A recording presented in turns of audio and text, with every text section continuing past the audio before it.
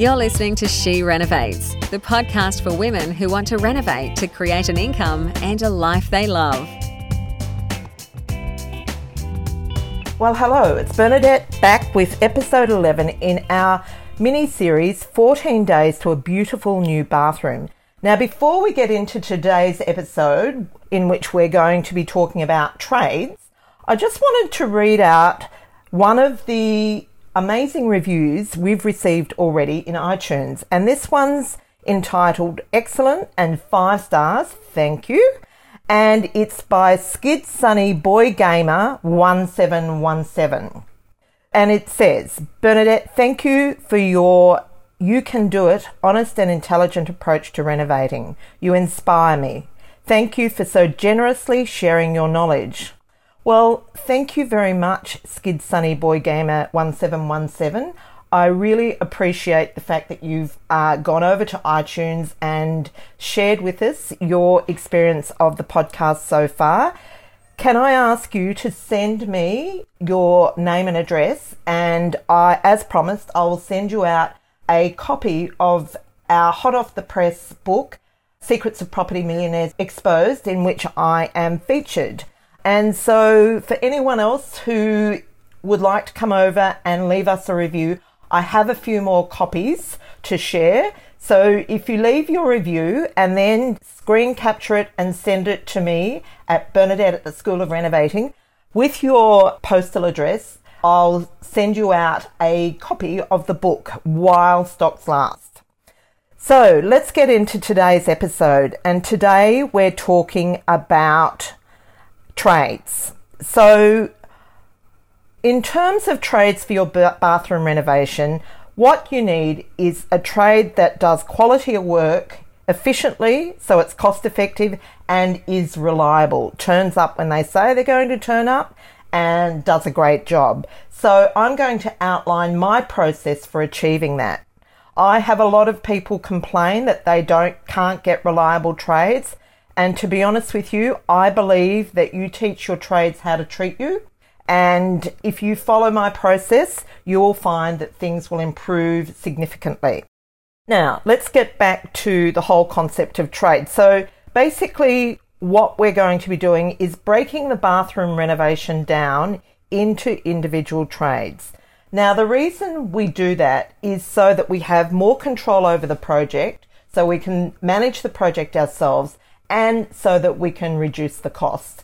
If you're planning to take on renovating in a professional way or in an investment way, you need to be proficient at this. You know, I hear stories of people getting quotes for 20, even 30,000 for a bathroom renovation, and a fairly basic one at that. And it's ridiculous, to be honest. So if you engage someone like a bathroom company or a builder to do the whole lot, they have to charge you to manage the trades. You know, they'll get individual trades to come and do the job, but they need to manage them. So they have to charge you to do that work. They also need to put markup on the materials that they're managing and having installed. And they also have to factor in some risk money. So, you know, for things that don't go completely to plan. Although in saying that, if something serious happens that incurs an additional cost, you will get charged a variation. That's just the fact of life. So that's why a quote to have the whole project done by one contractor will cost you significantly more. A way that you can reduce that cost is by taking on the management role yourself, provided you're legally able to do that in your location and provided that you have the skills to do that. So hopefully this episode will make some inroads into improving your skills. So I'm not going to talk about the individual trades in any depth in this episode. It's more about getting the quotes and determining the timeframes for each trade. But I will start by giving you a list of the trades that you will need to engage and will probably need to engage. So firstly, there's a demolition contractor. You'll need a plumber, an electrician, a carpenter, a renderer, a waterproofer and tiler, a glazier, a joiner, and a stonemason. Now, you may or may not need all those trades, but you'll need a fair percentage of them. In terms of getting your work quoted, the first thing you need to do is prepare some documentation. The better the documentation, the easier the project will be to manage, because you have gone through and thought through all the scenarios that could possibly happen or the things that need to be done. So those documents need to be as complete as possible in terms of the scope of work. And you also need a fairly decent diagram or drawing of what, the completed bathroom needs to be, so that the trades have something to refer to when they're doing the work, particularly if you're not there. You cannot leave decisions up to the trades themselves, decisions about positions and problem solving. You need to be involved in that. But by having good drawings, that will certainly help reduce the amount of decisions that have to be made. In saying that, often when you give your trades a document package, they will look at it for the quote and may never look at it again. So what I do is actually keep a copy on site and keep referring them back to it, because often they will just rely on their memory, and they're busy people, and often it does not serve them well. So you want to make sure that those documents become a working part of your project. It doesn't matter how small the project is, this is a critical step in the process. So in those documents, you will want a list of the tasks that you want to do. So you'll go through the bathroom, start with the plumber, or start with the demolition contractor, outline all the things that you want removed and the things that you need to stay. And I would go a step further and mark them as well, particularly the things you want to keep so that they don't get removed. So then you've got your list of things that you want them to do. You also want to include what materials you're supplying and what materials you want them to supply. And then you have some conditions for working on your project. So things like make sure that they do work that's in accordance with the National Construction Code. You want to have some reference in it about the work health and safety laws in your state. You also want to let them know what you need in terms of insurance and in terms of documents for due diligence. I'll talk a bit more about that in a minute.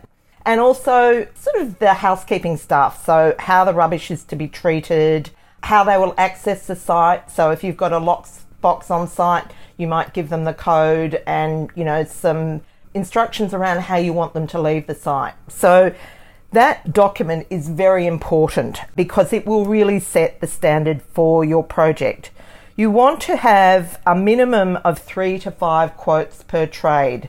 Now, you might use the same plumber, say, for every single job, which I do, but I always get check quotes. I always like to make sure that my quotes are competitive. But if you're getting a new trade, you'll want 3 to 5 quotes minimum, because some will fall off the bandwagon. So may come into the first meeting, but may not come through with the quote. So you want to make sure that you're going to have sufficient quotes to be able to make an informed decision. So in terms of how to make sure that you get decent trades, it's really about, firstly, when you set down the ground rules in your scope of work, that weeds out the cowboys in most cases. But also, I just have a rule that if someone doesn't turn up or doesn't do what they say they're going to do, I just don't go back to them. That's it. I'll give you an example. I received a contact for a builder on our project in Queensland who came highly recommended to do some building work on the project. So we'd been communicating via email, and he was going to quote on the job. I had my documentation package, prepared and fairly thorough, and it just wasn't coming through. He'd say I'd be there on Monday, and because he came recommended, I gave him the benefit of the doubt. That was my mistake, to be honest. And so I said to him, I'm going to fly up and meet you there, because I thought, well, maybe, we need to meet on site. So, maybe he's not coping with the remote bit. So I flew to Queensland, met him on site, got really clear about everything, came back, another week went by, still didn't get a quote. So that's it. So I could have gone back to him and badgered him, but I decided, you know what, if this is how we're starting our relationship, it's not going to work. So I went back to square one. I got more builders. got more quotes. That did require I had to fly up there again, but it was worth it because we got a fabulous builder who was awesome. And yeah, so you teach your trade how to treat you. If you tolerate that, then expect that that's what you're going to get. The next part of your due diligence is actually doing reference checks. So I shouldn't say never because I did recently and it came back to bite me, but I rarely engage someone that I haven't reference checked because, that's when you get into trouble. So in terms of reference check, firstly, plumbers, electricians must be licensed, so you need to do a license check. Waterproofers in some states need to be licensed, but at the very least need to supply you with a certificate of warranty so that you know that waterproofing is guaranteed. And then you also need to check the quality of work. So visually see, particularly with tilers, and then check their sort of performance by checking past clients to make sure that they are as good as you think they're going to be. And if you do those things before you engage your trade, you should find that you have a much better run with your trades than by just sort of going on gut. I don't find that really works that well. Oh, another thing is I don't engage people that I don't really enjoy working with. If I get a bad feeling about someone when we're quoting, that's it. I just don't go any further. You're in control of your life in this scenario. So don't make it miserable by working with people that aren't very nice, basically. Okay, so yeah, meet your trades on site. Often they will give you great feedback about how you could do your project better, more cost effectively, and so on. The other thing when you're at this point is to get feedback from them on what they believe they need in terms of time to complete the project. This is often very telling. I actually like to work with trades that have teams. I do have a couple, like my plumber is a one-man band, but on the whole, like for things like tiling, I like to have a team because they're just much more efficient, and the tiling and waterproofing and rendering for that matter really slows the job down. So if you can get someone that's efficient in that trade, it can really help with getting your project executed. So, for instance, we generally plan on 3 days for our tiler. So, a half a day for the topping, the floor topping, and then you can't do anything else for the rest of that day because, can't walk on it. And then another day for the floor tiling, and then another day for the wall tiling and grouting. And that's pretty much it. They bring a team in. If we've got 2 bathrooms, they bring 2 teams in and they happen concurrently. And I find that that's the most effective way to get a bathroom renovated. Okay, so I will, get more specific about timeframes when I get into the actual execution of the renovation. But that's it for today with trades. So please don't forget to go over and leave a review. And I'll see you tomorrow where we're going to be referring to a case study, our current renovation, which I think will help with explaining these concepts. See you then. To discover how to harness the power of renovating, check out theschoolofrenovating.com.